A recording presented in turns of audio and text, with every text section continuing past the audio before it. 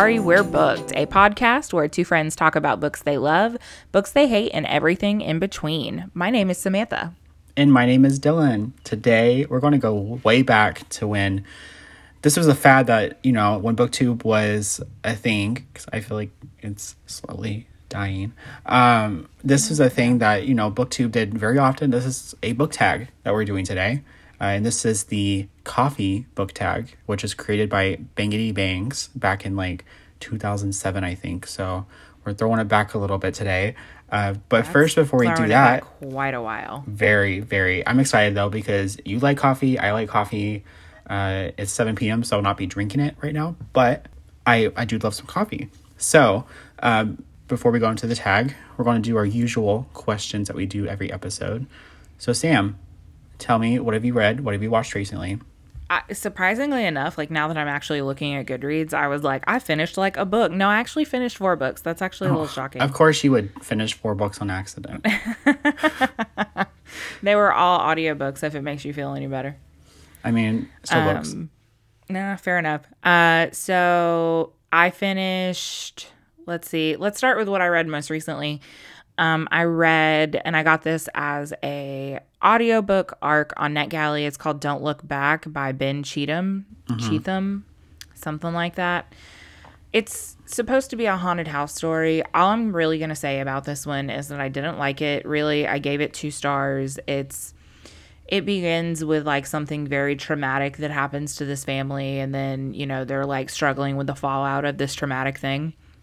And they see this ad in the paper about this house, and it's hey, you can come live in this house for free, but it's rumored to be haunted or whatever. And I love a haunted house story. I'm all about a haunted house story, but it wasn't a haunted house story in your traditional sense. I was bored a lot of the time, to be honest. And also, it's hard whenever you're expecting a certain kind of book, and then it's completely different than what you're expecting, especially if it's not as exciting as you were expecting it to be. But speaking of haunted, you need to read Dead Trees Give No Shelter. That's on Hoopla. Oh, shit, I do. The audiobook. It's only 2 hours long, I think, and it's a haunted story. It's not a haunted house story, but it's definitely paranormal. And I know you're feeling kind of slumpy right now, so I feel a 2-hour audiobook would be something really good for you to listen to. That actually is a really good suggestion. So let me file that one away.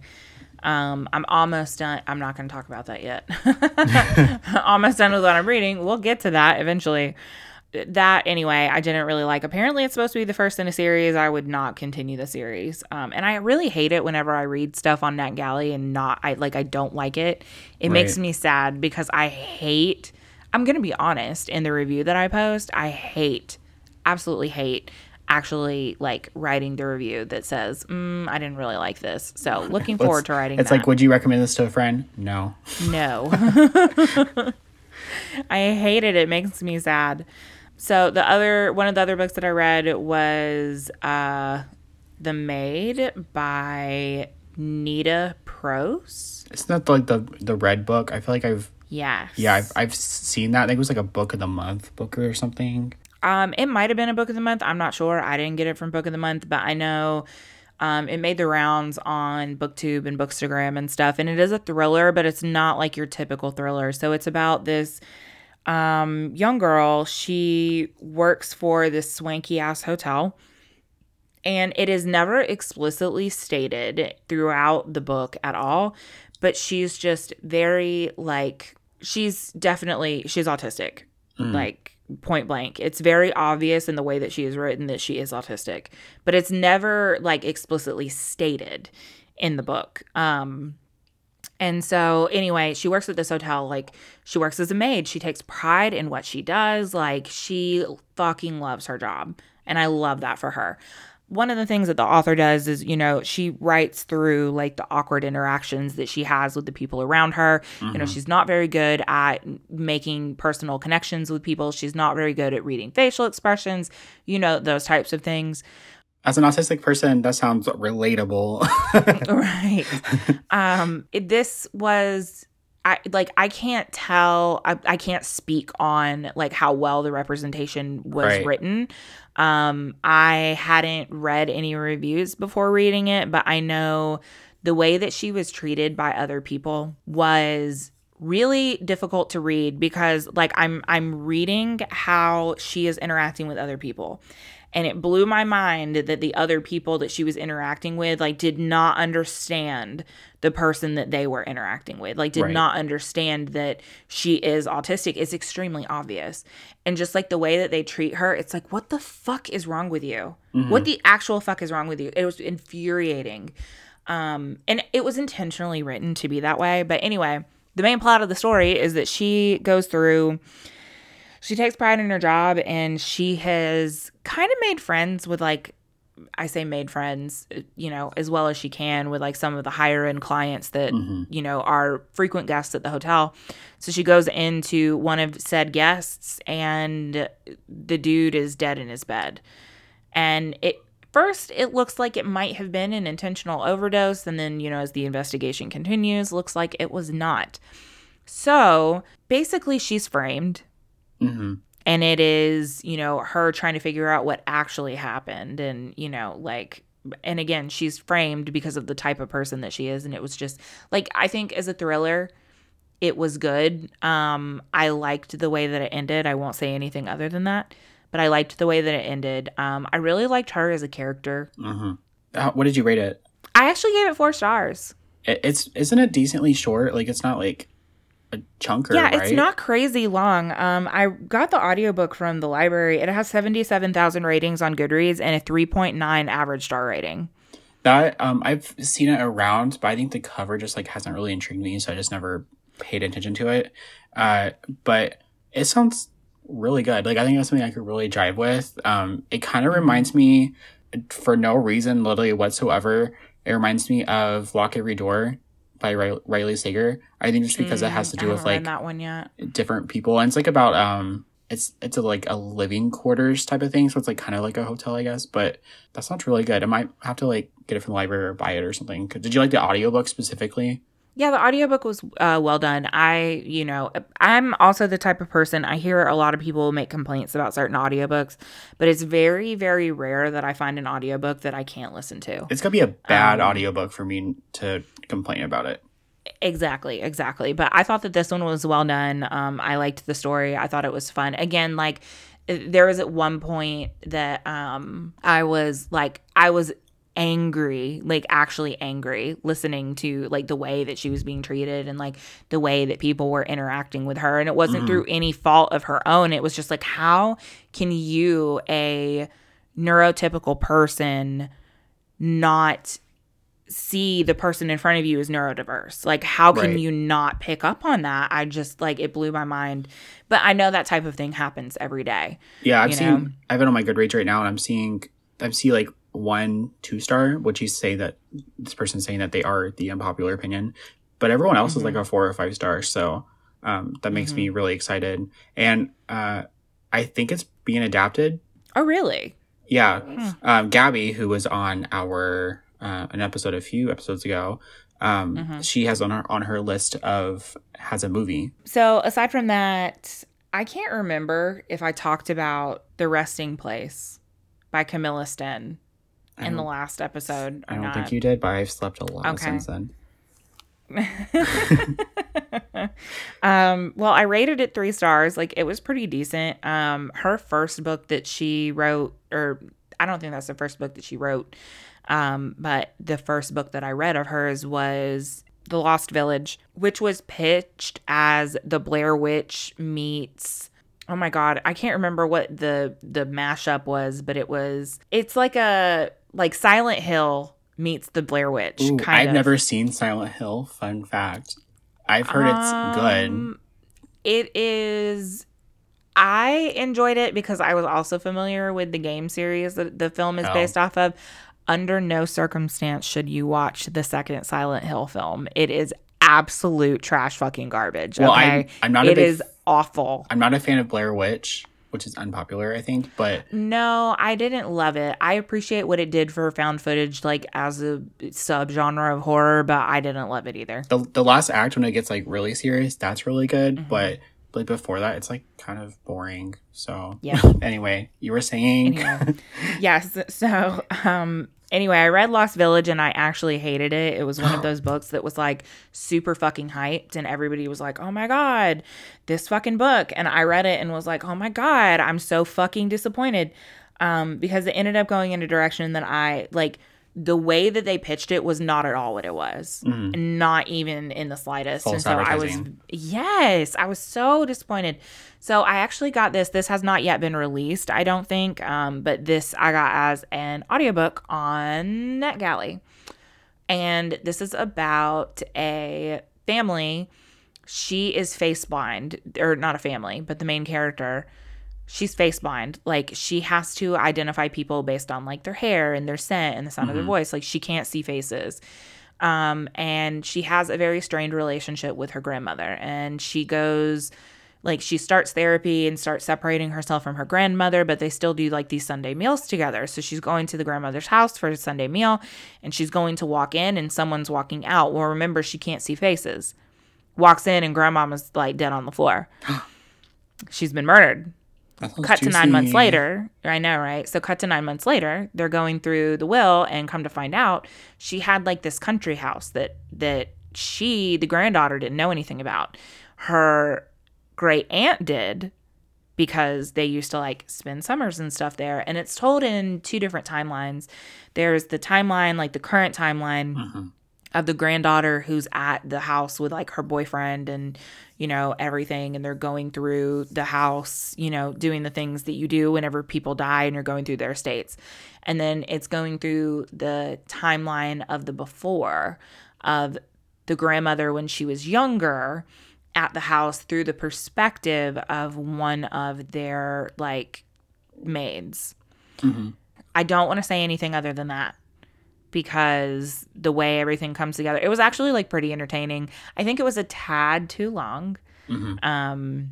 But I think the way that everything came together was good. That you got towards the end and I was like, all right, cool, we're good. And it was 80% in. I'm like, I have another 20% of this book. You're like, what's going to happen now? I know. Literally, I was like, what the fuck is going to happen? Because I had already guessed, like, you know, like the plot twist or whatever, which is fine. Like, not to say that it's bad because of that, but I just wasn't expecting there to be that much story left. So I do feel like it was drawn out a little bit, but it was decent. I ended up giving it 3 stars. What was it called? The Resting Place by Camilla Sten. I might have to read that. It sounds kind of interesting. I will say it's actually translated. The author herself is, I believe, from Sweden or Norway, one of those two. And so I think maybe one of the things that I suffered from with the Lost Village is the translation. Maybe it was the translation that didn't get me, but I liked the translation of this particular one. It was pretty good. And then the last book that I read and finished was Devil House by John Darnell. Ooh, what did you think? I gave it 5 stars. Okay. I gave it 5 stars. And I think that there will be people who definitely disagree with that. So the plot of Devil House is a true crime writer. He has seen mild success from a book that he has previously written about a woman who murdered a couple of boys who broke into her house, and she kind of became an urban legend of that area. So he had pretty like decent success with that particular book and the subsequent film that was made out of it. But a true crime case that happened a couple of miles down the road, for some reason, didn't see almost any media coverage, and they never really figured out who did it. So this true crime writer is like, well, I'm going to fucking write about it. And so he actually buys Devil House. And the story is that the woman who owned the building, and it was like an adult video store, Ooh. but the woman who owned the building was getting ready to sell the building, and she was going to it with a potential buyer. And they were like brutally murdered with swords. Not with the a swords. sword. Or sword. I know. I'm like, with a sword. Like, what? And they never figured out who did it. But the majority of this book is about his process as a writer. And there are moments where he really talks about what true crime is and how we consume it, and the effect that the writing of these stories and our consumption of these stories have on, the people who are attached to them. Not just the victims, but there's this whole section of his successful book, one of the boys that was murdered by, quote, the White Witch. The mother writes the author a letter, the mother of one of those boys. And reading this is fiction, Right. okay? But reading it felt real. It reads and so I had realistically that you're, yeah. It really did. And I had to rewind it a few times. And again, it's like, it's the commentary on like the ethics around true crime. And so it ends very abruptly, but the way that it wraps up, I think, is appropriate for the subject matter. It's definitely not going to be everyone's cup of tea by any means. It definitely focuses a lot on like the language that it's written in and the overall like atmosphere of it. If you are a fan of reading true crime, I think that this would be a good one to read. And I would really like encourage you. It made me look at, like, I always have had sort of a critical lens.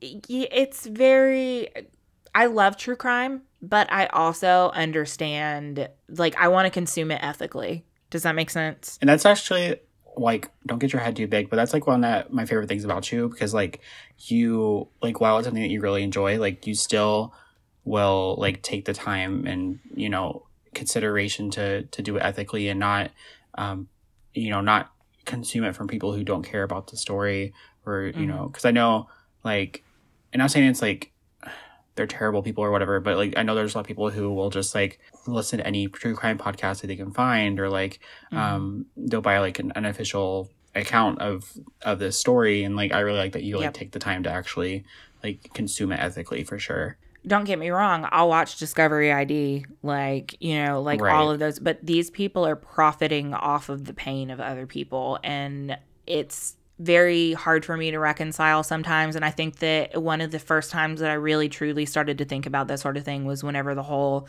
thing with Gabby Petito was happening. That there were people that were like, how can I cash in on this? And that was very disgusting to me. Yeah, I think that was a wake-up call for a lot of people. Oh, for sure. Absolutely. So it definitely changed the way that I view that. And I think that this book kind of like solidified that for me.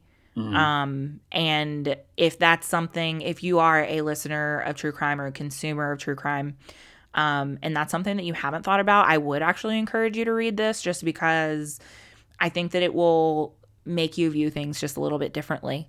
But I thought that it was so fucking good. And it has like pretty mixed reviews in that, like, most people say that it's just okay. And then you have people like me that just like, I fucking loved it. And I think Stephanie, who's the host of the Books in the Freezer podcast, she also really loved it as well. And I think she's the only other person that I've seen that like absolutely 5-starred it, like hands down.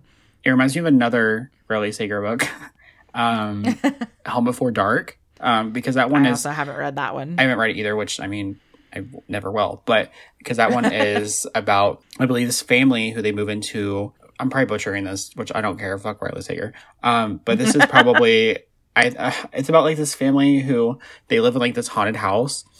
So there's like one storyline of that, and it's this girl who has grown up in this haunted house where something tragic happened to her family, and then her dad wrote a book about it.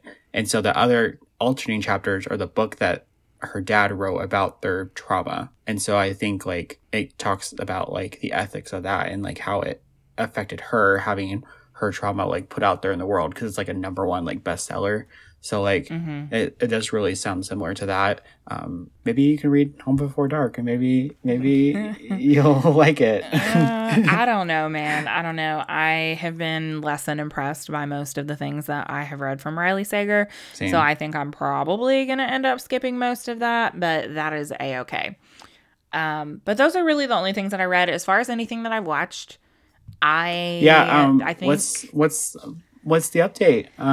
I literally have no update for you because literally the only thing that I watched one episode of Bad Blood, Okay, what are your busy? and So that's like, it. I have not watched a fucking thing. if you were not busy in your life, I would have been angry.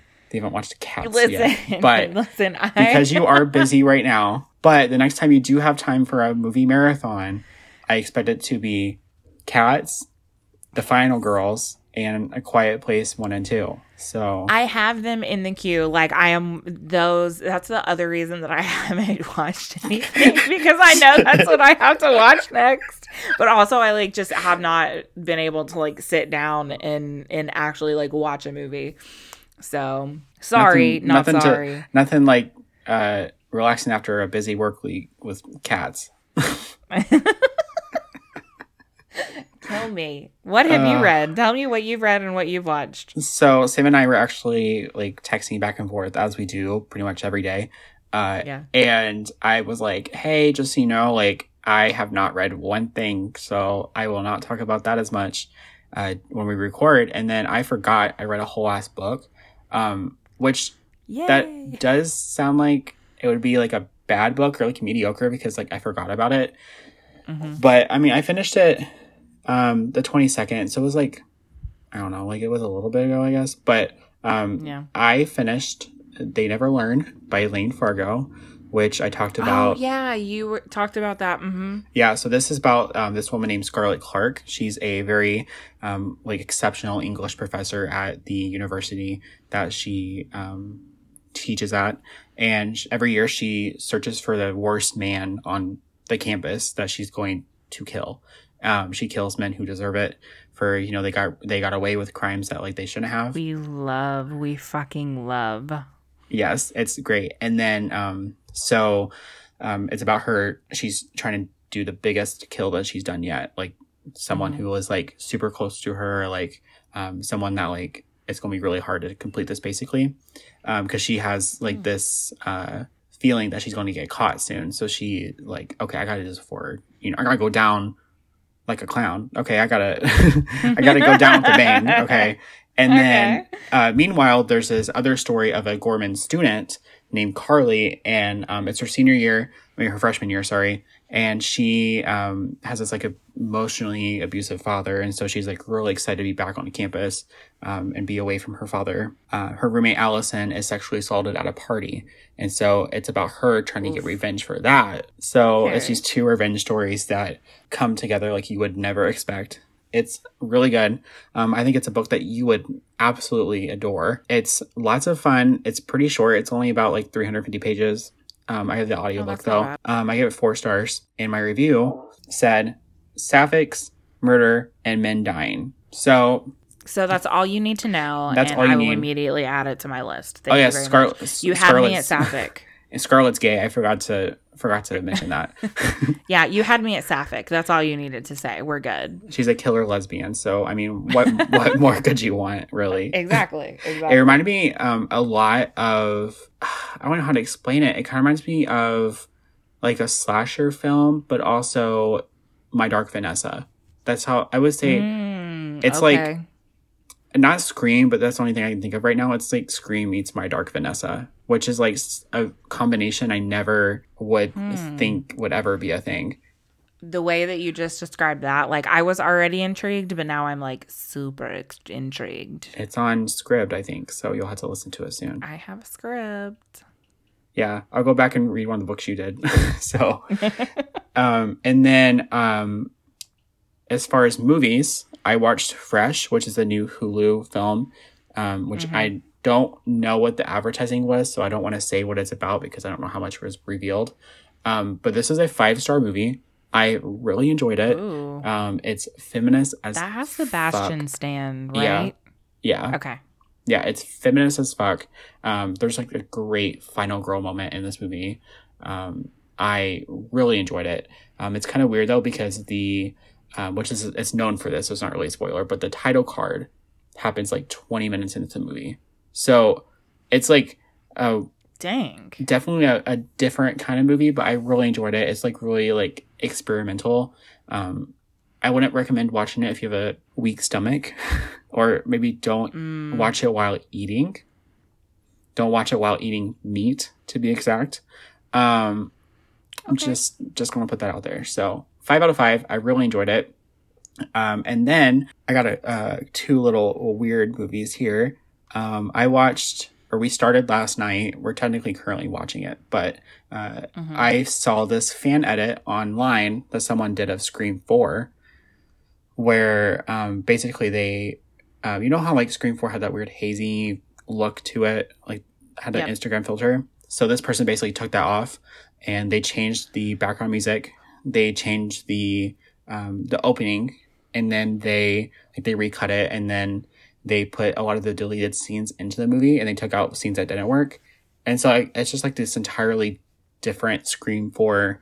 And the reviews, like people are saying like who've watched it that they like it better than the original. So really, yeah. So it's available for free online. I don't know how legal it is, but I am watching that currently, and it's really fun so far.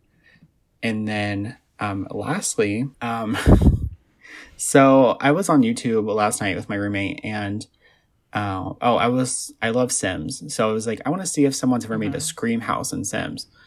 And someone made the entirety of Scream 1 in Sims, like the movie. Are you serious? Yeah, I am. That serious. must have taken so much time. Wow. I'm actually going to send you, hold on. Let me send you one of my tweets, because I actually tweeted about it. And I want you to, hold on. I want you to just look at it. Oh my God. I'm fucking living. And do you see like Ghostface and Casey? Yes. Like, oh my God. no, yeah, it's great. I mean, I don't know how they were allowed to like upload it to YouTube, because it has like the complete audio of the original movie. Maybe just the visuals aren't there. Maybe that's why they're able to. But like, it's terrible. It definitely is something. I just thought it'd be fun to talk about. It's something. But yeah, they have like the entire movie. I've not finished it yet, but if you're interested, just search like Scream Sims 2 the full movie or something on YouTube, and it's on there. That's fun. Yeah, I'm really excited to finish it. So what are you reading right now? Currently I am reading The Marrow Thieves by Sherry DeMaline, which we've talked about on multiple episodes. But neither of us have read it.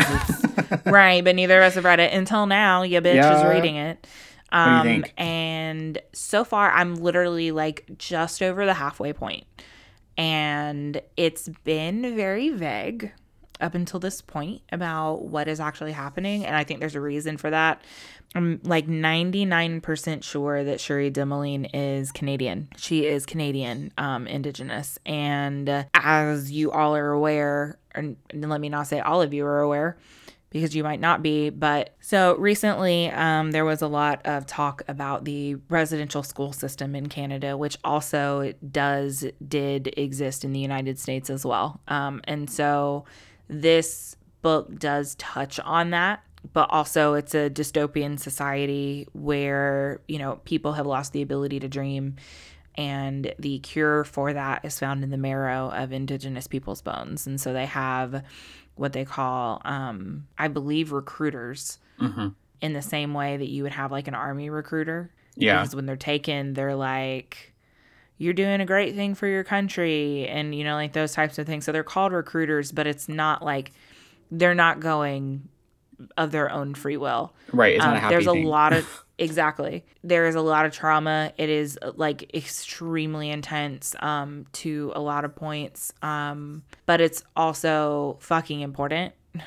So, like I said, I'm about halfway through, and it's very good, but I'm having to consume it slowly, because I want to make sure that I am not just breezing through it. I want to make sure that I'm actually like comprehending what she is writing about, that I'm like understanding the point. You know what I mean? And I think that's the other reason, like, I've been feeling a little bit slumpy, but also because this isn't something just like mindless that I can listen to. Right. I'm also just being very selective about whenever I listen to it. So, but that's the only book that I have going currently. I'm not reading anything else right now.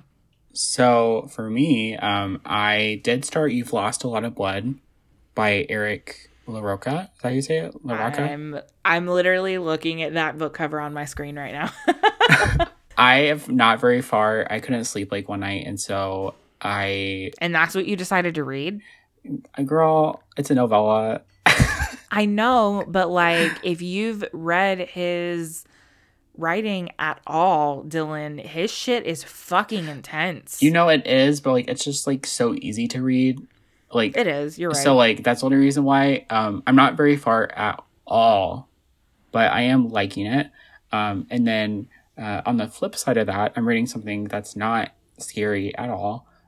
Scary how much I love it. But Oh my god. it's Heartstopper. This is by Alice Oseman. Oh yeah. Have you heard of? Is that being made into? It's being made into a Netflix TV show. That's what it is. It's very cute. Yeah, it's being made into a Netflix show in the UK, so I'm not really sure how accessible it will be here in the States. Get you a VPN, dog. We need a VPN sponsorship. Like, what are we doing? What is it? Surfshark. This episode is sponsored by Surfshark. Surfshark, get at me. Can we be sued for that? I don't know. Anyway, no, we can't. I have actually read this before because it was actually a webcomic, and then Scholastic picked it up for traditional publishing, and then it finally came over to as a Kickstarter. And then it finally came over to the States. So I've read the first 4 volumes. I believe the 5th and final volume is coming out sometime this year. But we saw this in Walmart, which is like, I wouldn't guess to see this in a small town Midwestern Walmart. But I saw it there for like $7. And I was like, I'm going to grab it. It's a very cute graphic novel. The 4th one specifically is one of my favorite graphic novels of all time. It's a great commentary on being queer and also being mentally ill. Like, it's just a really great representation of anxiety and depression, like one of the best ones I've seen ever. So I am very excited to get back into this world. I have a few more graphic novels I'll talk about in my haul section, and I have a library haul coming up. Yeah, so let's continue to, what are you wanting to read and watch next? Well, we all know what I have to watch next, so I won't talk about that. She doesn't want to watch it next, but but we know I have to. Also, if you guys don't know what we're talking about, go listen to our favorite movie update video that we did, as well as our Scream discussion that was our last episode. Basically, Sam did not watch A Quiet Place Part 2. Well, A Quiet Place Part 1 too, because she's never seen it. But and I got to choose 2 movies for her to watch, and you want to go see the reaction because I think it's pretty funny. If you've ever wanted to hear me scream in dismay, this is where you're going to hear that. But, the amount I had to turn down that audio whenever I was editing. I bet you did. Oh my god. I was like, well, I had to listen to it a few times just like to make sure it was like down enough, and like my ears hurt so bad. Yeah, it was pretty bad. Sorry, not sorry. No, the reaction was warranted, okay? Okay, so what I'm going to read next, I have 2 books on NetGalley, 2 audiobooks on NetGalley that I'll be picking up next. One is called Passers Through by Peter Rock, which I have not heard of. So the description of this is a father and his estranged daughter reconnect to try and understand a decades-old trauma in this hunting novel, part ghost story, part lyrical exploration of family, aging, and how we remember the past. The cover has like antlers and stuff on it, which traditionally every time I see anything having to do with antlers at this point, I think of The Only Good Indians by Stephen Graham Jones. Mm-hmm. And this is also like a hunting novel. There's much more to the description, but I'm just going to stick with that little blurb. But I'm intrigued. I hadn't heard anybody talking about it or seen anything about it. So I just decided to request it, and I got approved. And then the other thing is actually another audiobook. It's a short story collection by, it's edited by John Taff. It's called Dark Stars. And it is a tribute to horror's long-standing short fiction legacy, featuring 12 terrifying original stories from today's most noteworthy authors, with a foreword by best-selling author Josh Malerman and an afterword by Ramsey Campbell. So it's like a homage to the 1980 classic horror anthology Dark Forces. It has Stephen Graham Jones, Caroline Kepnes, Alma Katsu, who wrote The Deep and The Hunger, John Langan, who wrote The Fisherman, if you're familiar at all with that, Gemma Files. Like, there's a lot of really good names on this table of contents. So I was like, let me just snatch that up. I don't think I have anything. I have a million holds in the library, but nothing's come in yet. So what you're saying is you'll listen to Dead Trees Give No Shelter next? Yeah, that. That's the other thing that I'm probably going to listen to. Like, legit, though, I probably will. But those are really I have a million. I literally have, I think, 10 holds at the library right now. But a lot of them are, like, way far out. So I'll get there eventually. But that's kind of what's on my radar. What about you? So I discovered, so I love Etsy. Well, it seems like same. It seems like we're getting pretty far from the conversation, but I promise we're going to bring her in. Okay. Okay. So I love Etsy, and I love Spider-Man. I mean, yes. Duh. I was looking at Etsy, and I was like, "Ooh, I'm gonna get a Spider-Man t-shirt because I mean, why not? Who wouldn't want a Spider-Man t-shirt?" And I saw this one. It was like looked like a manga. It was like a picture of like a Spider-Man manga, and I'm like, what is this? And it turns out back in the 70s there was a Spider-Man manga that came out, which I had interesting. No idea. I actually want to send you the link so you can look at the shirt. But so I found it to read legally online. So I am going to be reading that soon. I've actually started it a little bit, just not really enough to say currently reading. And it's actually like pretty interesting so far. And the origin story is different than like the Americanized version, which is good. So oh, that's cute. Yeah, it was like, I'm like, what the I didn't know what that was. I was like, oh, okay. Yeah, so I am reading that soon. And then I'm also wanting to read Four Aunties and a Wedding. This is the sequel to Dial A for Aunties, which I read, I think, earlier this year and really enjoyed it. So I'm kind of waiting. I have like 4 library cards, as you know. So I'm like waiting for it to come on hold on one of those. So it has a really long hold list. So we'll just see when I can get to it. But that is basically just all I'm hoping to read soon. So hauling books, have you got anything recently? I'm smiling because I know. So I counted, I went through my thing over here and I counted and I got through 26. I came home with 26 books. Any highlights? Yeah, definitely not going through all of those. I will say that about 5 or 6 of them were arcs that Christina gifted me because she's wonderful.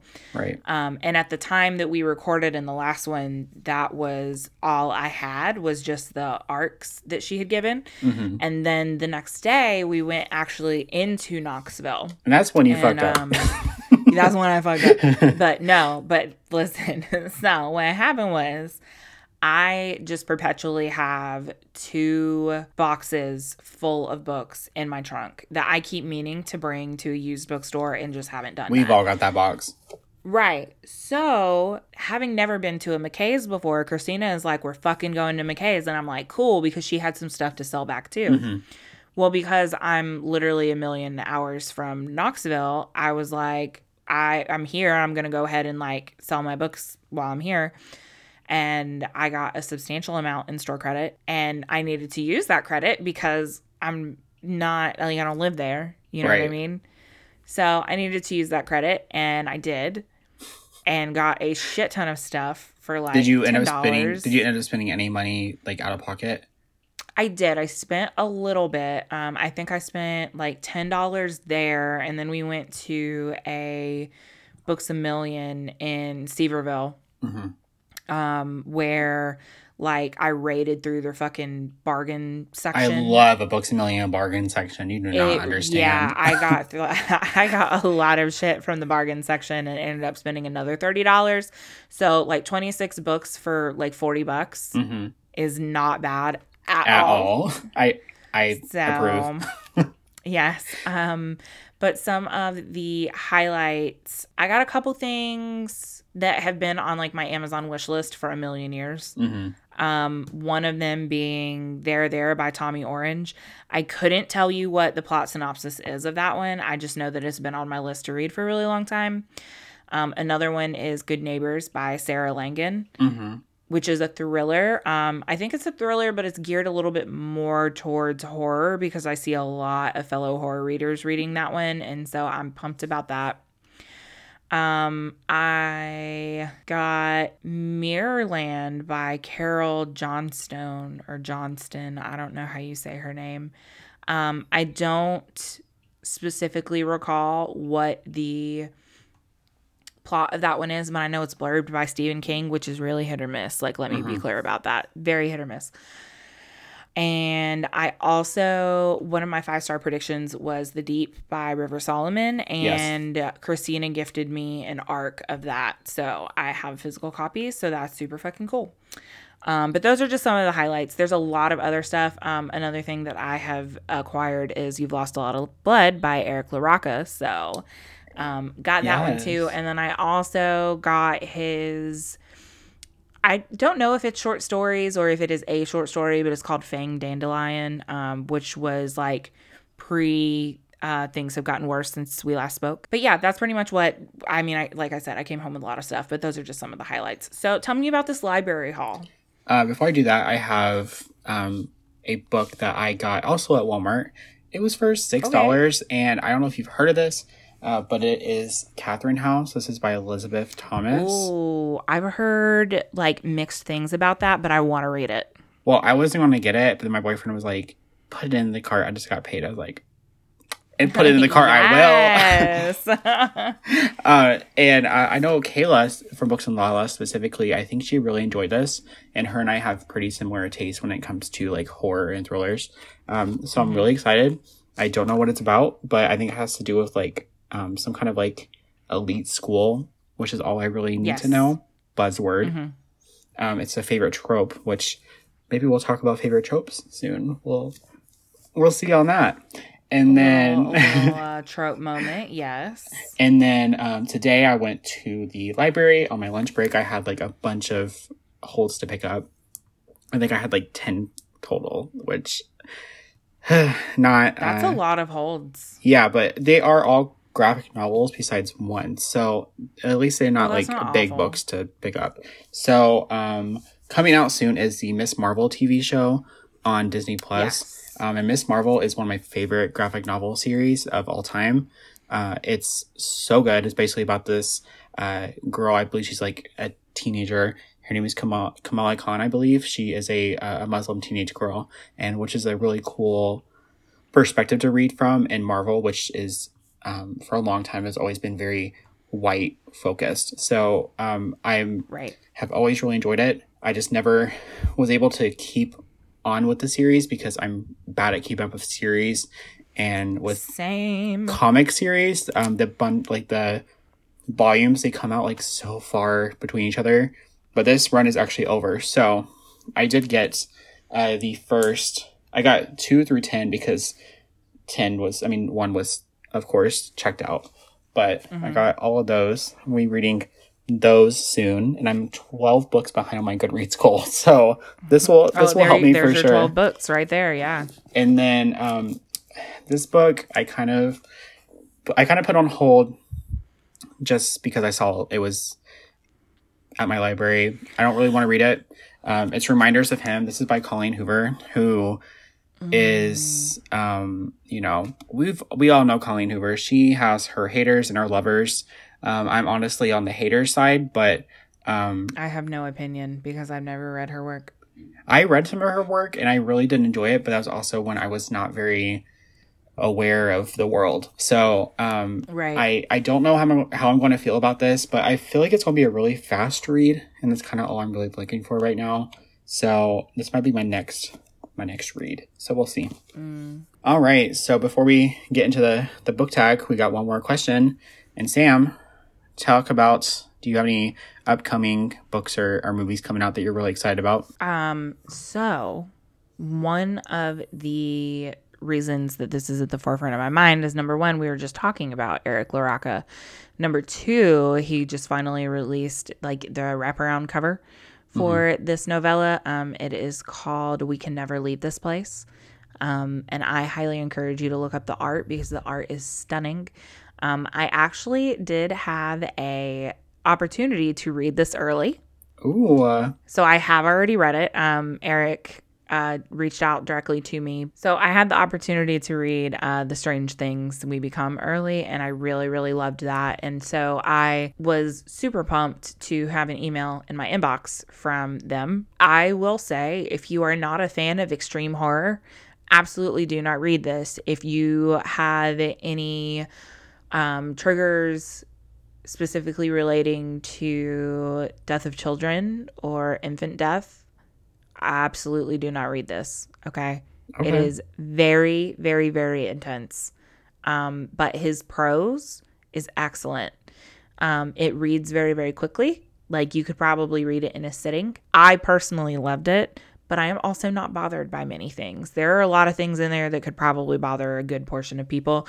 So, don't read it and hate it and say, well, Sam told me it was good. I'm telling you to check out trigger warnings before you even remotely decide to pick it up because it is definitely not for everyone. I'm But I loved excited. it. I'm excited. I'm looking at it right now, and you are right. The art is stunning. And I mean, I'm not really bothered by much either. So I want to go in blind as I do for most of their work, and I'm really excited. So thank you for letting me know because I had no idea this was coming out. So I'm excited for that. I believe that's a June release, so we have a couple of months for that. June And then 24th. yes, also for those of you, if you are fans of LaRocca's work, I believe that the bound up edition of Things Have Gotten Worse Since We Last Spoke, and I'm pretty sure that they're including 2 new short stories in that. And I'm almost positive it's also a hardcover release, is going to Oh, be releasing in June or July, I want to say. Don't quote me on that timeline, but if you didn't know, you cannot currently get Things Have Gotten Worse in print. You can only get an ebook. Yeah, you can't currently get that in print. And I actually don't think that you can get the short story collection Strange Things We Become in print either currently. I think that all of that is being redone through different publishers. So that should be releasing in the near future. So keep your eyes open for that. exciting, exciting. I have 2 movies. One I think I've Ooh. maybe already mentioned before. It's Everything Everywhere All at Once. I've been seeing excellent reviews of that. So, fun fact, is currently the highest rated movie on Letterboxd of all time. Are you serious? I am serious. I believe Dang. I believe Parasite was the number one, but this knocked Parasite out of the park. So it's currently the number one highest rated movie of all time on Letterboxd. And I Okay. feel like Letterboxd is pretty cutthroat sometimes. So It is. that is really exciting. It has a wide release of, I think, this upcoming Friday. So I'm very excited. I saw it, like they were saying it came out like last Friday or the Friday before. And it was like not showing anywhere. And I live an hour from Indianapolis, which is like one of the biggest cities in the country. So like you would have thought I would be playing, but anyway. I'm really excited for that. I have my tickets to go see it on Thursday, so I'm excited. And then Ooh. this movie, which I don't know if it's a new release, but I just heard of it. It's called Vicious Fun. I think you might really enjoy this. It follows Joel, a caustic 1980s film critic for a national horror magazine. So think like Bloody Disgusting, which is a pretty popular horror Yeah. magazine. Finds himself Or like Fangoria. Yes, exactly. He finds himself unwittingly trapped in a self-help group for serial killers.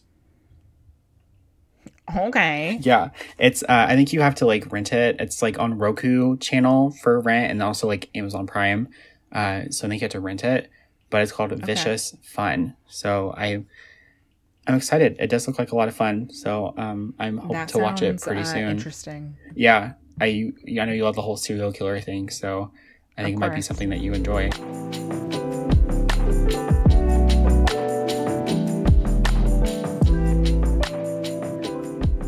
All right, so now that we have gone through our normal questions, let's get started on this book tag. So this is 8 questions. I figure we'll just kind of go back and forth. And I'm not like, yes, we're going to be talking about books, but I will be commentating on the coffee on each of these questions. Oh, same. Well. I got opinions. Yes, opinions. As I usually do. We love it. Yes. So I'll start us off. So the first question is black coffee, which, full disclosure, I hate black coffee. It's way too bitter. You are from hell. If you enjoy that, you are from the deep trenches of hell. I don't want to mess with you. I can't with black coffee. It's way too bitter for me. How do you take your coffee before we get into it? My normal coffee, if I am making coffee at home, is like just whatever blend of coffee I happen to buy, which a lot of times is Starbucks, or I also get the flavored versions of Bones Coffee, which is an online retailer. Mm-hmm. And just whatever like International Delight coffee creamer I happen. And it's like, I'm trying to think of like the color. It can't be too light, but it also can't be too dark. Like I have to definitely be able to taste the creamer, but I don't want it to be just cream, you know? Do you drink it hot or do you put ice in it? Okay, so the only time I really enjoy hot coffee is if I'm making it at home and it's when I first wake up. Right. Any other time I'm drinking coffee, it's iced coffee. So whenever you get coffee from other places, are you a McDonald's girl? Are you like a Starbucks girl or like a Dunkin'? Or like a Starbucks, mm-hmm. Whatever is accessible, but Starbucks is usually going to be my go-to versus Dunkin'. But every once in a while, I just like, there's one particular drink that I get from Dunkin' and it tastes a little bit like chocolate milk, and I like that. So mm-hmm. That's just kind of what I want. So for me, I don't really drink it too much at home because I just hate the taste of coffee, and it does not taste as good as if like someone was making it for you. And like mm-hmm. my boyfriend making it for me is not the same thing as a barista. I'm sorry. But I love an iced coffee. I don't want to taste anything like coffee. I do love an iced chai with a shot of espresso. I do like that. Never had chai. Oh my God, it's so good. It's a life-changing, girl. You have to. Oh, One it's day so good. I will. We actually had 2 Dunkins open in my town recently, so I've been going there because it's cheaper than Starbucks. Yes, it is. Although it is extremely mid, in my opinion, which, I mean, the prices are also a lot cheaper. Fun story, then we'll get right back into the tag. I'm sorry, this is coffee related. So I used to work about an hour away from where I live now. And so I would stop by this gas station, like the Circle K, every morning for coffee. And I started getting this coffee. I was like, this tastes a lot like chocolate milk. I was like, this is really good. And I got it for like 2 weeks straight. I'm scared. Y'all are going to bully me for this, but I know you're never going to let this go. It turns out I was drinking straight creamer. No, you were not. For 2 weeks. 5 2 weeks. And you were like, why am I so tired? Girl, my stomach hurts so bad. And oh my God, I bet it did. And my acne, oh my God, I have not had worse skin. And that's why, like, I was like, maybe it's like, this is the one thing that I've, been putting my body new recently. And mm-hmm. I'm like, what is up with this? And then I looked and it was like a chocolate creamer. That was... Bless your heart. But it was, okay, it was in the same vessel as the coffee was. It was not labeled or anything. Mm-hmm. And I asked someone one day, she was like, baby, that's creamer. And I was like... No, that's so bad. Anyway, black coffee. Go ahead. So, Dylan, name a series that is tough to get into but has hardcore fans. I couldn't really think of a specific one for this, but I will say basically any Marvel comic series because they go back so far, or any fantasy series ever because I can never get into fantasy. Maybe Game of Thrones. I'm sure that's hard to get into. Yeah, fantasy series are definitely difficult to get into. For this one, the first thing that came to my brain was the Dark Tower series by Stephen King. Full disclosure, the Dark Tower series is very problematic in a lot of ways, and a lot of that has to do with whenever it was published. The very first book, which is The Gunslinger, which is it's been adapted to film. With Idris Elba, who was a wonderful Roland, but the film itself was extremely disappointing because they tried to do too much with it. I've heard didn't pretty bad give you things. they didn't give you any context, and then it ended up being like the white savior, which is like Jake Chambers, which is not at all what that book or what the series was like about. But that is by far the weakest book in the series. The very first book is the weakest book in the series. And it's definitely hard to get through. There's a pretty big jump of space in between when The Gunslinger was written and whenever Drawing of the Three was written. Drawing of the Three, which is the second book in the series, is one of my favorite books in the series. But again, like, full disclosure, as we all know, Mr. King, his early writing is very problematic in a lot of different ways, especially whenever we talk about racism, and this is no exception. So while there are a lot of merits to that series as a fantasy series as a whole, there are also a lot of very problematic things about it, and we can enjoy things that are problematic as long as we're transparent about the fact that there are problems with it. So while yes, that is one of my favorite fantasy series of all times, I ain't no dummy, and I'm not fixing to say that it's a perfect series, because it's not. But like Wizard and Glass, which is one of the like middle books in the series, is hands down one of like my favorite books that he's written ever. But I hear this all the time, people. Dark Tower fans are diehard, okay? Like, absolutely diehard. And I see people all the time that are like, I really wanted to like the Dark Tower series, and then I read The Gunslinger and I hated it. And I just urge people always to push through.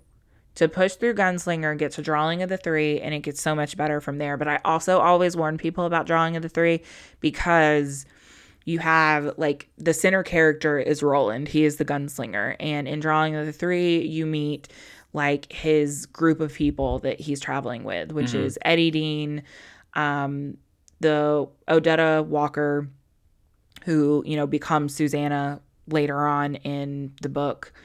And Odetta is a Black woman, and it is so offensive. It is so uncomfortable to read. The book was published in like 1979. Right. I think.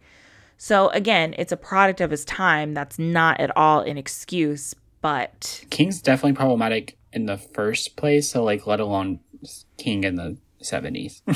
yeah, he's definitely come a long way. I will say that. He's come a long way in the way that he writes and his ideology. He's an old white man, and I give him all the credit in the world for trying, but he definitely steps in it a lot. And I'm not one of those.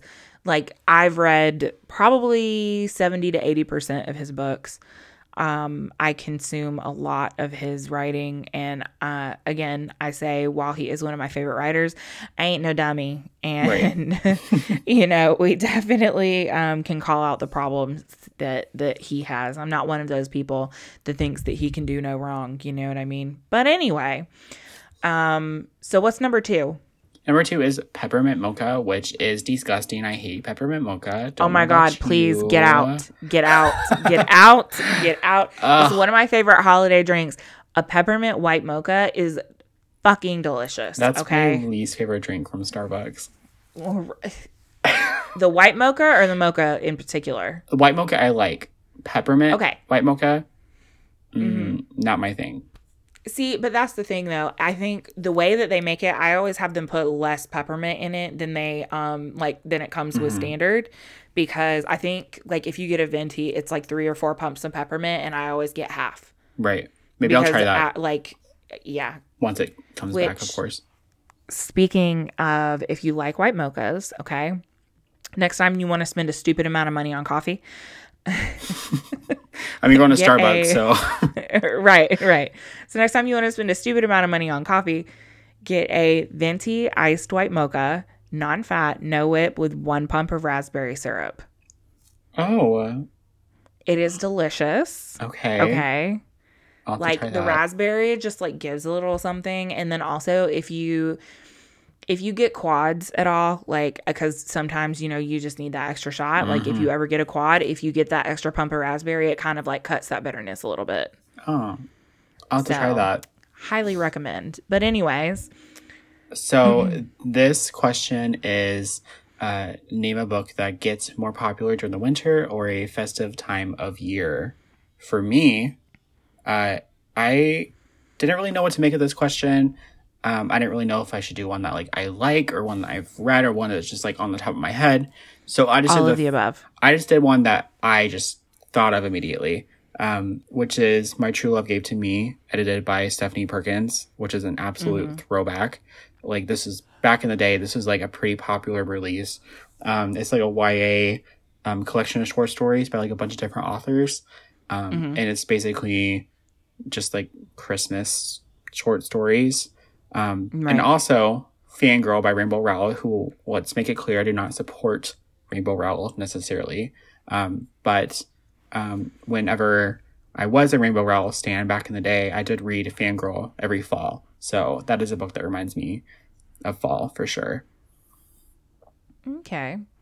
Imagine this. We're going to go the horror route. Okay, of course we are. Is anyone surprised? So that would be I've read a lot of winter horror books, and for those of you, if for some reason you're wanting more of the winter vibes, even though we're like in the full swing of spring, we do have an entire episode where we talk about nothing but winter themed books. Is it episode 4, I believe? I believe it is episode 4. Yes. Yes. You'll listen. So give that a listen, but festive, taking place in the winter, but also holiday. The first thing that comes to my mind is Nosferatu by Joe Hill. Yes. Because that takes place in a place called Christmasland, but it's not very Christmassy. At all. Yeah, not at all. The other thing that always makes me think of winter horror is, you know, excuse me, Joe Hill, that hill bitch. Yeah, that hill As bitch. we Yeah. so Respect to his lovingly name. refer to a book by his father that automatically comes to mind is The Shining. I wonder if I can give a Stephen King answer for everything on this list. That would be iconic. I mean, that would be so on brand for you. It really would. I'm going to see if I can do it. I'm going to give like my original answer, but then I'm also going to like see if I can get. Okay, so the one for that is The Shining for sure. Let's see if I can change the question as much as possible, because that's what I've been doing. Nosferatu, is that wait, is that what it's called? Nosferatu, yeah. Yeah, is that adapted at all or no? Yes, it is. Okay. It's a television series that has Zachary Quinto in it. Is it good? I only think I watched like the first couple of episodes. I didn't actually like watch the whole thing. It's on Shudder. If you have Shudder, I just haven't watched it. I don't know why. I will have to read the book because I'm actually kind of interested in it. So it's long. I'll give it that. Kate Mulgrew does the audiobook though, and the audiobook is well done. So I do recommend it. Okay, I'll have to look into it. I also loved he wrote The Fireman, right? Yes. Yeah, and that's pretty long too, and I really did enjoy that. So maybe I'll have to pick that one up. So number 3, which is hot chocolate or creamer. God. Hot chocolate.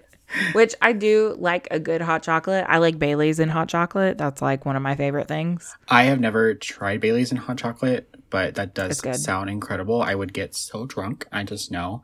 I am not a huge hot chocolate fan. I don't know about like, I don't love a hot drink that much. So like, I mean, if I want to drink cold hot chocolate, I'm just going to drink chocolate milk. Like that's really just what it is.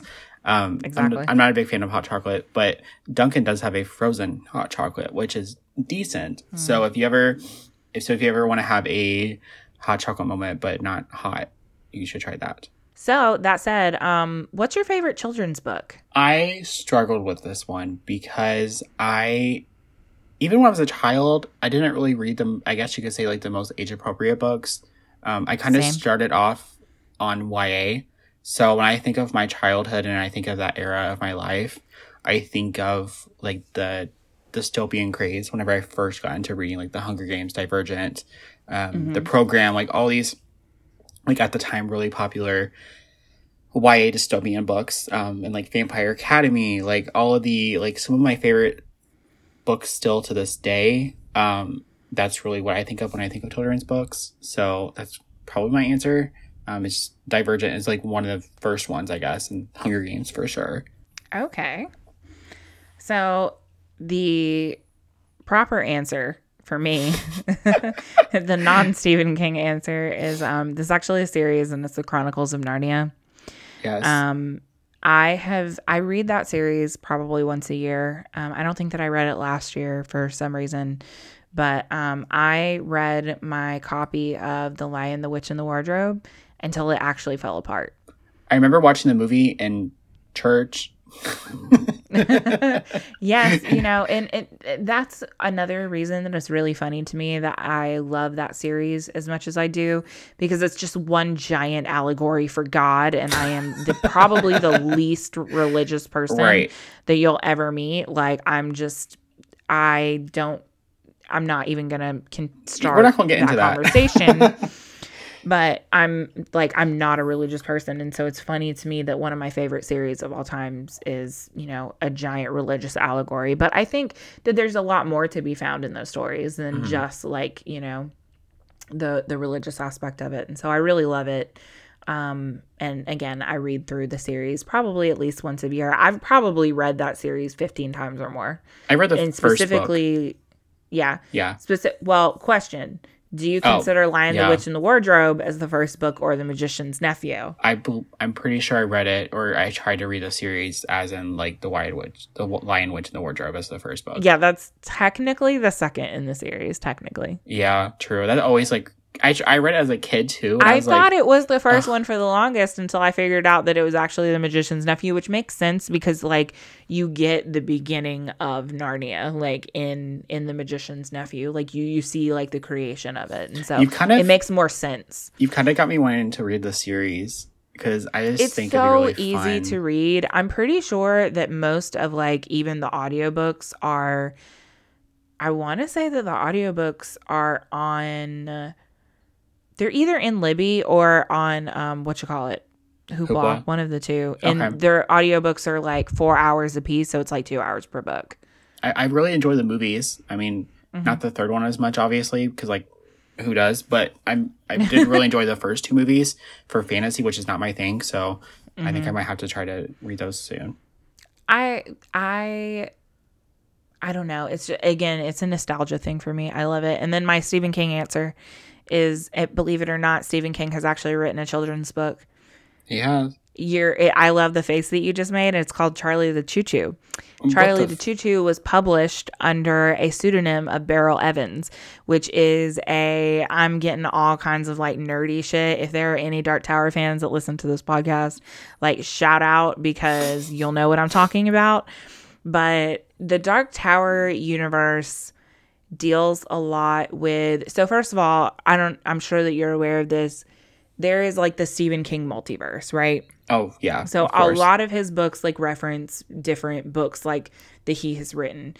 The Dark Tower like threads through a lot of that work as well. And I actually read a tweet that he made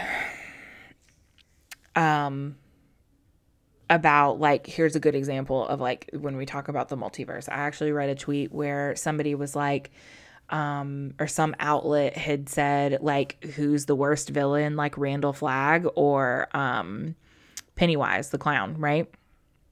And Stephen King quote tweeted it, and it was like, you act like they're not the same person. And I was like, oh, because again, like that leads into the whole multiple universes and that sort of thing. But anyway, he did write a children's book under the pseudonym of Beryl Evans, which Charlie the Choo Choo is a character, sort of in the same. Well, it's a book that exists within the Dark Tower universe based on Blaine the Mono from book 3, The Wastelands. So there's That's a fun just fact. his genius. I know, right? I had to think about it. I was like, a children's book? What the fuck? He hasn't written a children's book. And then I'm like, bitch, yes, he did. The way Boom. he has. Yes. Okay, so number 4. So number 4 is a double shot of espresso, which I get in my drinks very often because I always get an extra shot all the time. it's not worth the money if you don't get an extra shot, in my opinion. You're right, though. For this one, it is to name a book that kept you on edge of your seat from start to finish. For me, this is maybe not one that you would think of for this first, but it's My Dark Vanessa, which for this book, I mean, it was my favorite book of last year, so obviously I did really enjoy it.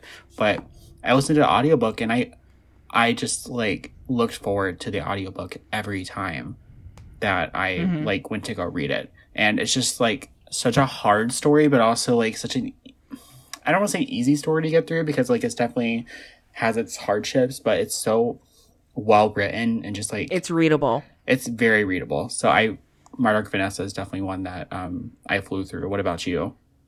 So I'm gonna go with another series, weirdly enough. Like apparently this is like the tag of series for me because I read the Pines trilogy, Wayward Pines trilogy by Yes. Blake Crouch. And I like got the audiobook on Audible for the first one, which is Pines, like as like a daily deal or something. It was like $2. And I flew through it, fucking loved it, and had to get the next 2 in the series. I read them all in 2 days. And I could not put them down. I loved them. 2 of the things that I got from McKay's were the first 2 books in the series because I wanted physical copies of them because I love them so much. But it's like a sci-fi, it's science fiction, but it's like accessible science fiction. It's not too sciencey. You know what I mean? I know that it was adapted into a TV series, and I watched the first episode and was like, no, fuck this. This is not who I pictured. Yeah. But I absolutely love that series so much, and I could not put it down. Could not put it down. What about for Stephen King? Let's see. So Let's go. On the roll. The Outsider. Oh, I mean, hey, that does make sense. Yeah. The Outsider was one of those, especially as you got like towards the end of it. There was a moment where like I was listening to an audiobook. Imagine that. I was listening to the audiobook and I actually like gasped out loud when like this thing happened. Like, and there's a moment in The Outsider specifically that is written, and it is so like there's this whole scene. This is in the synopsis, and none of this is a spoiler. The beginning is a like he's like a little league coach, or he's a teacher, one of the two, I can't remember, but he's like very well respected and well loved within the community, and he's accused of this really terrible crime against a child. And so he's arrested, and you know, like he's being carted from like the jail to a press conference or something along those lines. He's going somewhere. And there is this sequence of events that happens, and I won't talk specifically because then it does get spoilery, but the sequence of events, and it was so intense, and I could see it happening in my mind's eye like it was a movie. And just like I was so uncomfortable reading it, but in the best way. You know what I mean? Like I just like my heart was in my throat the whole time because it's something that you could see happening, like that could happen. You know what I mean? Does that make sense? So good. So good. That's one of his best releases. Like that's one of his best recent releases. But in order to read The Outsider, you do have to read the Bill Hodges trilogy. I'm just saying. Bill Hodges is the one. Huge spoiler. Bill Hodges is the Mr. one where Mercedes. he like runs the car through the crowd, right? Yes. Yeah, I've not That read was it. another sequence. Listen, that was another sequence that just like fucked me all the way up. Mm-hmm. So, number 5 is Starbucks, which we've touched on Starbucks. I think their coffee is overpriced for what it is, but I still do enjoy their drinks. Same. I do think it's better than Dunkin' by a huge margin, but I go to Dunkin' because it's a lot cheaper. So Starbucks, name a book that you see everywhere. So for this one, anything Sarah J. Maas. What is her newest release? Something Crescent City, something House of, I don't fucking know. Something of.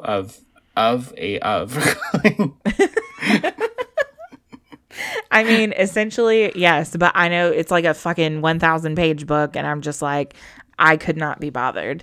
Yeah, I've been seeing that shit everywhere. Anything Sarah J. Maas, or I would even argue like Cassandra Clare, like their shit is fucking everywhere. And then my Stephen King answer for that is a book that you see everywhere. Probably The Shining, I would say.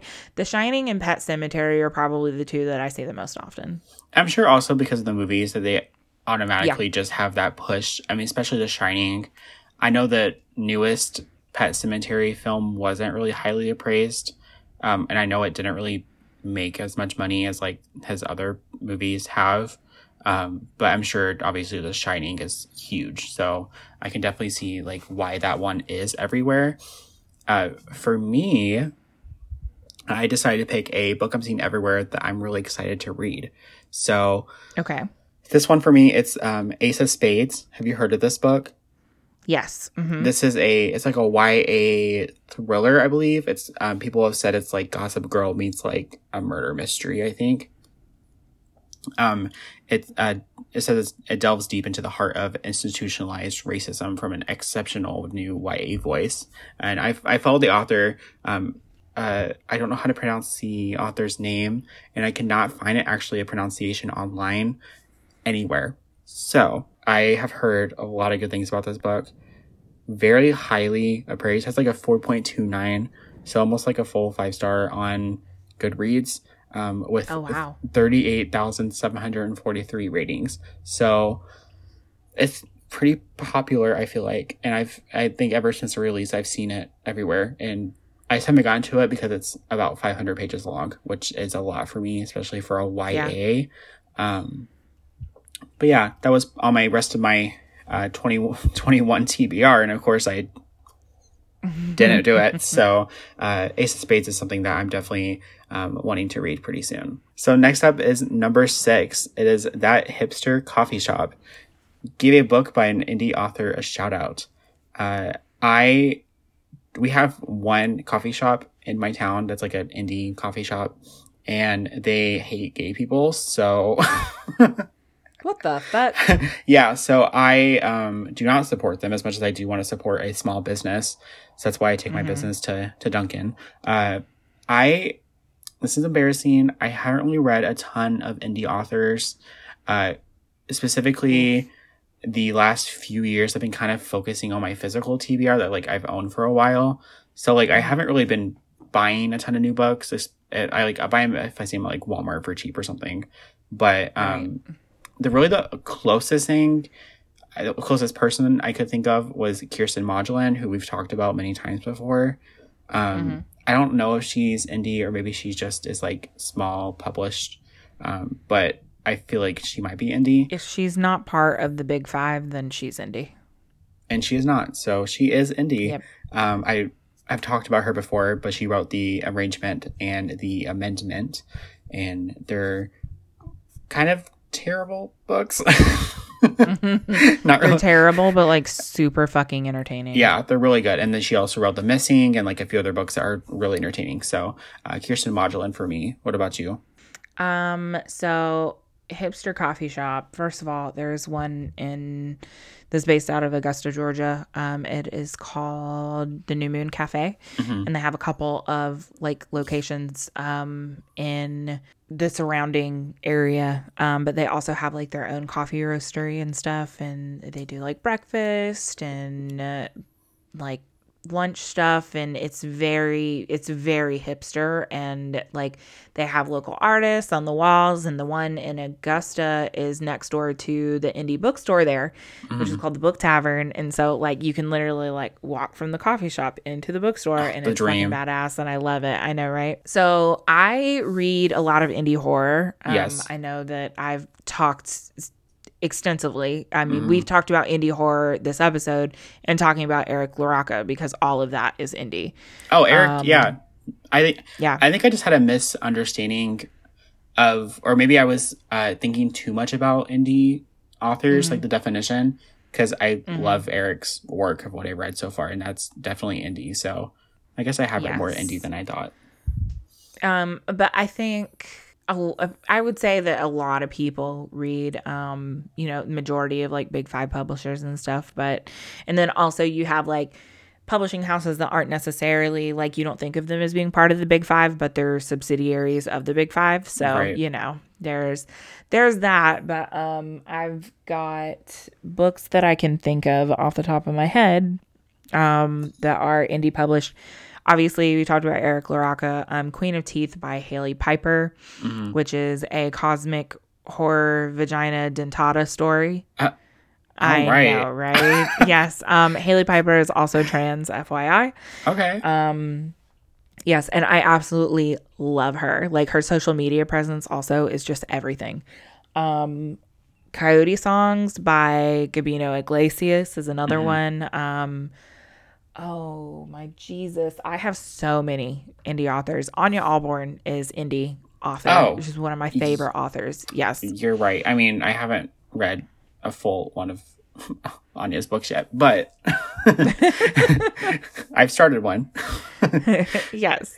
Indie horror is something that is near and dear to my heart, especially because the horror genre, I think in general, especially in terms of like, big publishing houses, is not recognized all that well when we think of like horror in big genre or big publishers. We think of your Stephen Kings and, that sort of thing, Dean Koontz, etc. But there's the indie horror scene right now is popping, y'all. It is popping. There's so much good shit out there.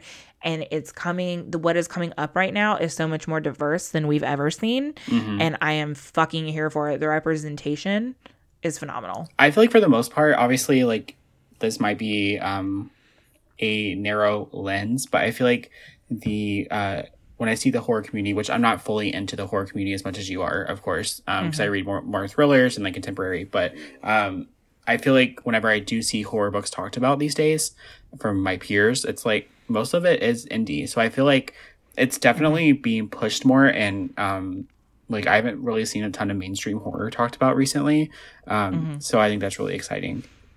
For whatever reason, publishers think that horror doesn't sell, which is like absolutely 100% false. But, like whatever, you can be wrong. You're entitled to be wrong. Right. But if you're seeing, especially like diverse indie horror, if you're seeing that being pushed, then you're absolutely following the right people. And I can't really shout out an indie author for Stephen King. I was going to say, how are you going to make that a Stephen King? Yeah, I don't think I'm going to be able to do that. Well... Okay, does he have... Oh my God, yes I can. Yes the fuck I can. Yeah. Do you want to know how I can do that? Because he was just part of a climate change anthology that has a bunch of indie authors in it. And the foreword was by Sadie Hartman, who is the creator of the Nightworms subscription box. One of the creators who runs that whole thing. But that had a shit ton of indie authors in it, and he was also in that. And I don't remember the name, but it will be in the show notes. Okay, pop off. I am that bitch. We will manipulate it in any way we can to bring up Mr. King. Listen, I challenged myself, and I will meet my challenge, damn it. I challenge you. Number 7 is, oops, I accidentally got decaf, which is the worst thing that you could ever imagine, is getting decaf coffee. I believe we talked about this in our first episode, in our little introduction, where we talked about our favorite beverages. I said, what is the point of drinking coffee if it's decaf? I think is what I said. Exactly. Exactly. So yeah, decaf coffee is a no-go. No, thank you. Maybe I'll get to a point in my life where I'm old and like I have to drink decaf, but I don't think so. Kill me. But that is name a book that you were expecting more from. And for me, I chose The Little Stranger by Sarah Waters. I have certain buzzwords that when I hear them, they are like, yes, okay. Well, Right. gothic is one of them, like gothic, haunted house, like ghost story. Those are all things where I'm like, yes, sign me up. I will give you my money. You know, Mm-hmm. you son of a bitch, I'm in. You know what I mean? Like that's that. Those are my words. This is a Sarah Waters is kind of known for like her gothic, like Yeah, for sure. historical, like kind of horror, As someone spooky, who's creepy, whatever. as someone who's not in that genre whatsoever, it's just like Mm-hmm. gothic just like isn't really my thing or historical. That's what I know her for is that. So I would say that's definitely what she is known for.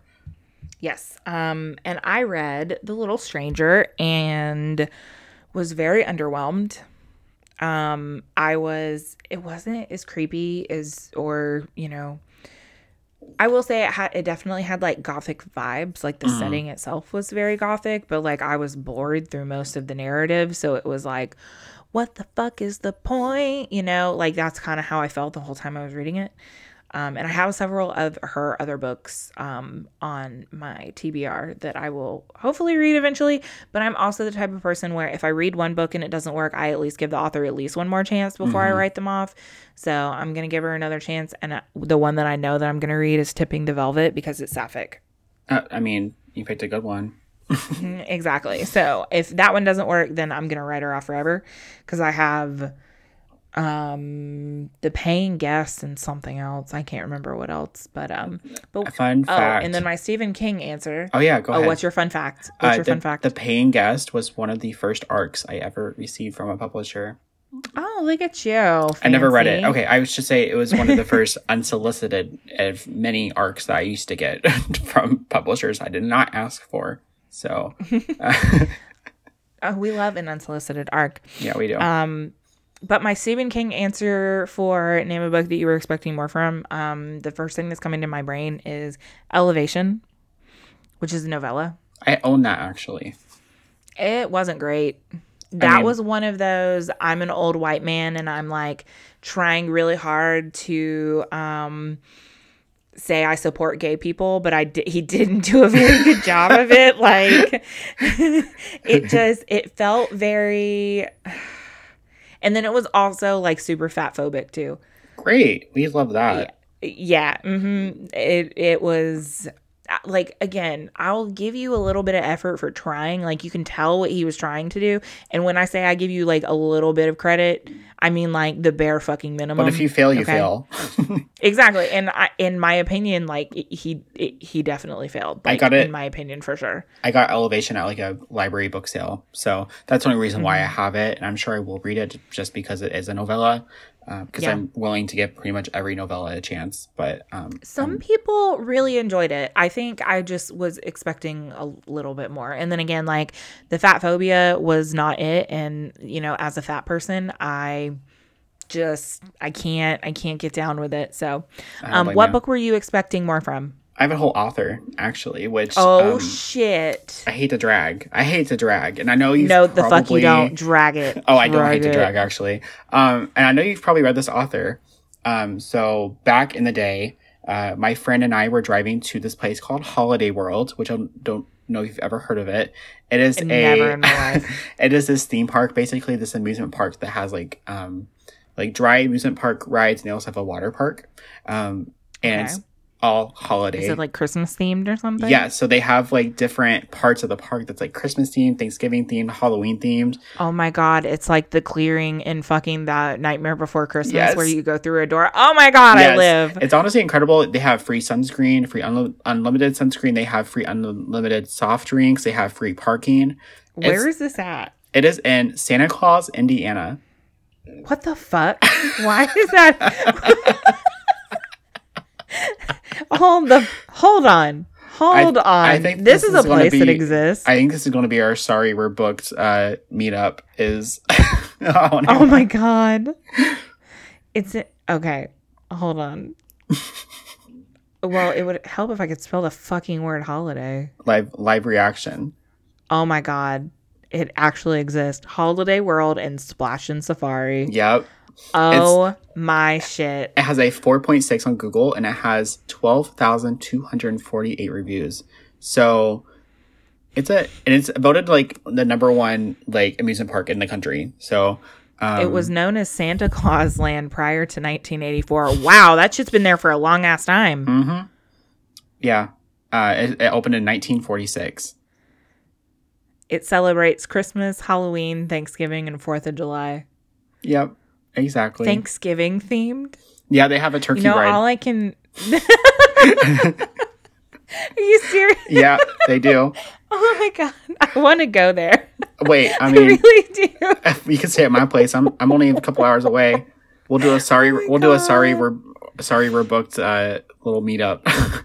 Oh my god, that is so funny. Okay, all right. Anyways, I'm so sorry I derailed that conversation. Oh, it's okay. I will tell the world about Holiday World. Let me know if you're listening. If you've heard of Holiday World, it might just dox myself or where I live, but I don't live in Santa Claus, there's Indiana. there's a lot of different directions like to go from there. So anyways, continue. Coming back to the Holiday World, my friend Anna, who I actually met through Bookstagram, her and I were going, and we started a book called Bad Mommy. This is by Taryn Fisher. I've heard of that.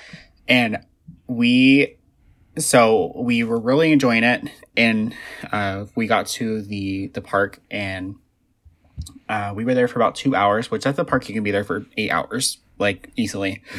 And we were enjoying the book so much that we left the park early to listen to this audiobook, to just like drive around for hours to listen to this audiobook. Are you serious? Yeah. That's so funny. And we paid like $50 a piece to like just waste it, basically.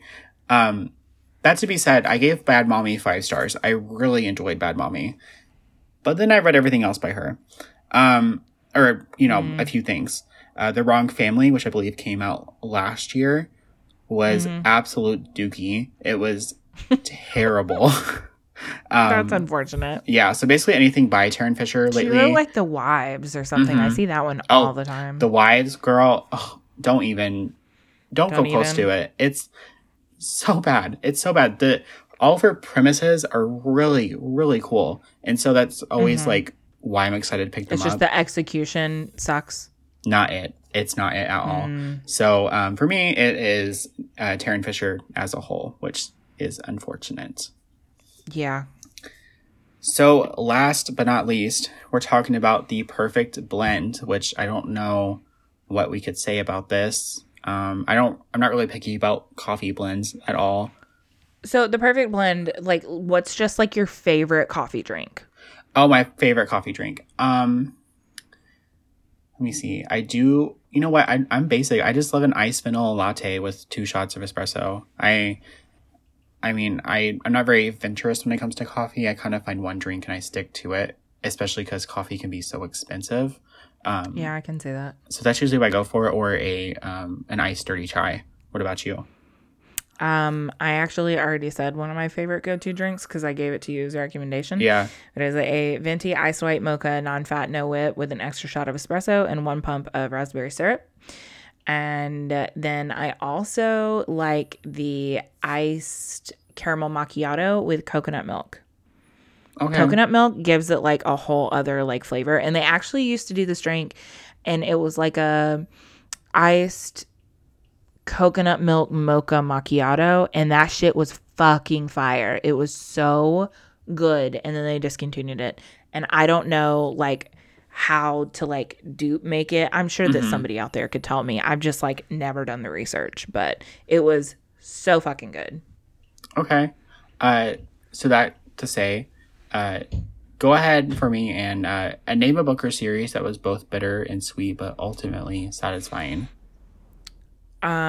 I thought about this and I decided to go with The Book of Lost Things by John Connolly. Okay. Which is, it's very dark at points. I love fairy tales. I love dark fairy tales, fairy tale retellings. Like, I'm just a big fan of that in general. And one of the things that I really loved about this book is, it talks a lot about growing up and like the process of growing up and, some of the things that we love about being children, but also some of like the hard truths of being an adult. So it's equal parts super dark, but it's also equal parts uplifting, I feel like. And the writing, it was so magical. It's hands down one of my favorite books of all time. Like, I think originally whenever I read it, I gave it like 4 stars, and then the longer I sat on it, the more I was like, oh my God, I love that book so much. I actually want to reread it at some point soon. Okay. But I love it so much. It was so good. What about you? I went for a whole series. This one's quite a throwback, which I did talk about briefly earlier in this episode, earlier in this tag. It's the Vampire Academy series. Mm-hmm. This is by Rochelle Mead, which I don't think you've read these books because it's definitely not your thing. Nope. I love this series so much. You know, it's nothing like spectacularly written or anything, but it's, I believe, 6 books long, and they also have the spin-off series, which is also 6 books long. But they all they make use of how long they are. I mean, the books are pretty long as well, and but they're all needed. They all add to the world. And there are some books that are so depressing and they're so heartbreaking for these characters, because I grew really attached to these characters. But then it all becomes worth it. And she just is such a master at vampires. I think it's probably the best vampire interpretation I've ever read, at least. It's really well done. I'm not going to sit here and act like I'll ever read those. That's okay. But I know that they get a lot of love from a lot of different people. So I get it. Just hope I'll never have to do a revenge punishment for you to pick a book. Oh God. Oh, please, God, no. You're too good at that. You're too good at that, my friend. It's so, oh my God. Maybe I might not ever make you read a book you don't want to, because that would put you into a slump, I'm sure. Oh yeah. Or I'll hate read it and just rant about it. And that's one of the last books. One of the last books that I did that to was The Circle by Dave Eggers. It was that movie, or it was the book that the movie was based off of. It had what's her name? Emma Watson, yeah, and Tom Hanks. Yeah. Oh my God, I fucking hated that book so much. I hate read as needed sometimes. And I was like, why the fuck am I reading this? I don't know why. I am a completionist. I have to finish a book. I have to. But man, I fucking hate read the fuck out of that book. And then I ranted about it to anybody that would listen. It was terrible. Everything about it was terrible. I'm the opposite. I will stop a book so easily. Yeah, no, I'm a completionist. I have to finish things. That's why you never hear me say I DNF'd anything. Yeah. If I DNF it, it's because I truly hated it. But then I'll say that I'll set something to the side to say that I'm coming back to it later. I did that to Shadow of the Wind, and I will eventually read that book one day. I just don't know when. Just not now. Yeah, exactly. Just not now. All right. So that was it for the coffee book tag. I had lots of fun with that one. I don't know about you. But it was just... I did, for sure. I think we've had a few, just very in-depth episodes lately, so it's just nice to kick back and just talk about some books for a while in a very easy, fun way. So that's a wrap for this episode. You can find me online on Instagram at Dylan is Reading. And you can find me both on Twitter and Instagram at Leanne's Lit. You can also follow the podcast on Instagram at Sorry We're Booked Pod. Please make sure that you subscribe to whatever platform you're listening on. Apple Podcasts, Spotify, Google Podcasts. Give us 5 whatever. stars. Yes, give us a 5-star review. It actually really does help us on our visibility and finding new listeners. Yes, and make sure to join us here in a couple weeks. We're going to be talking about our favorite book tropes. So I'm very excited about that. I don't know about you, Sam, but yes, I have a lot of tropes that I love, and it's going to be very interesting to see which ones we might be on the same page of. Also, all books discussed can be found in our show notes on our website at sorrywou'rebookedpod.podbean.com. Each one will be linked to a bookshop.org affiliate link, so you can support the podcast and indie bookstores at the same time. All right, thank you guys for listening, and we'll see you next time. Yes, we will see you all next time. Bye. Bye.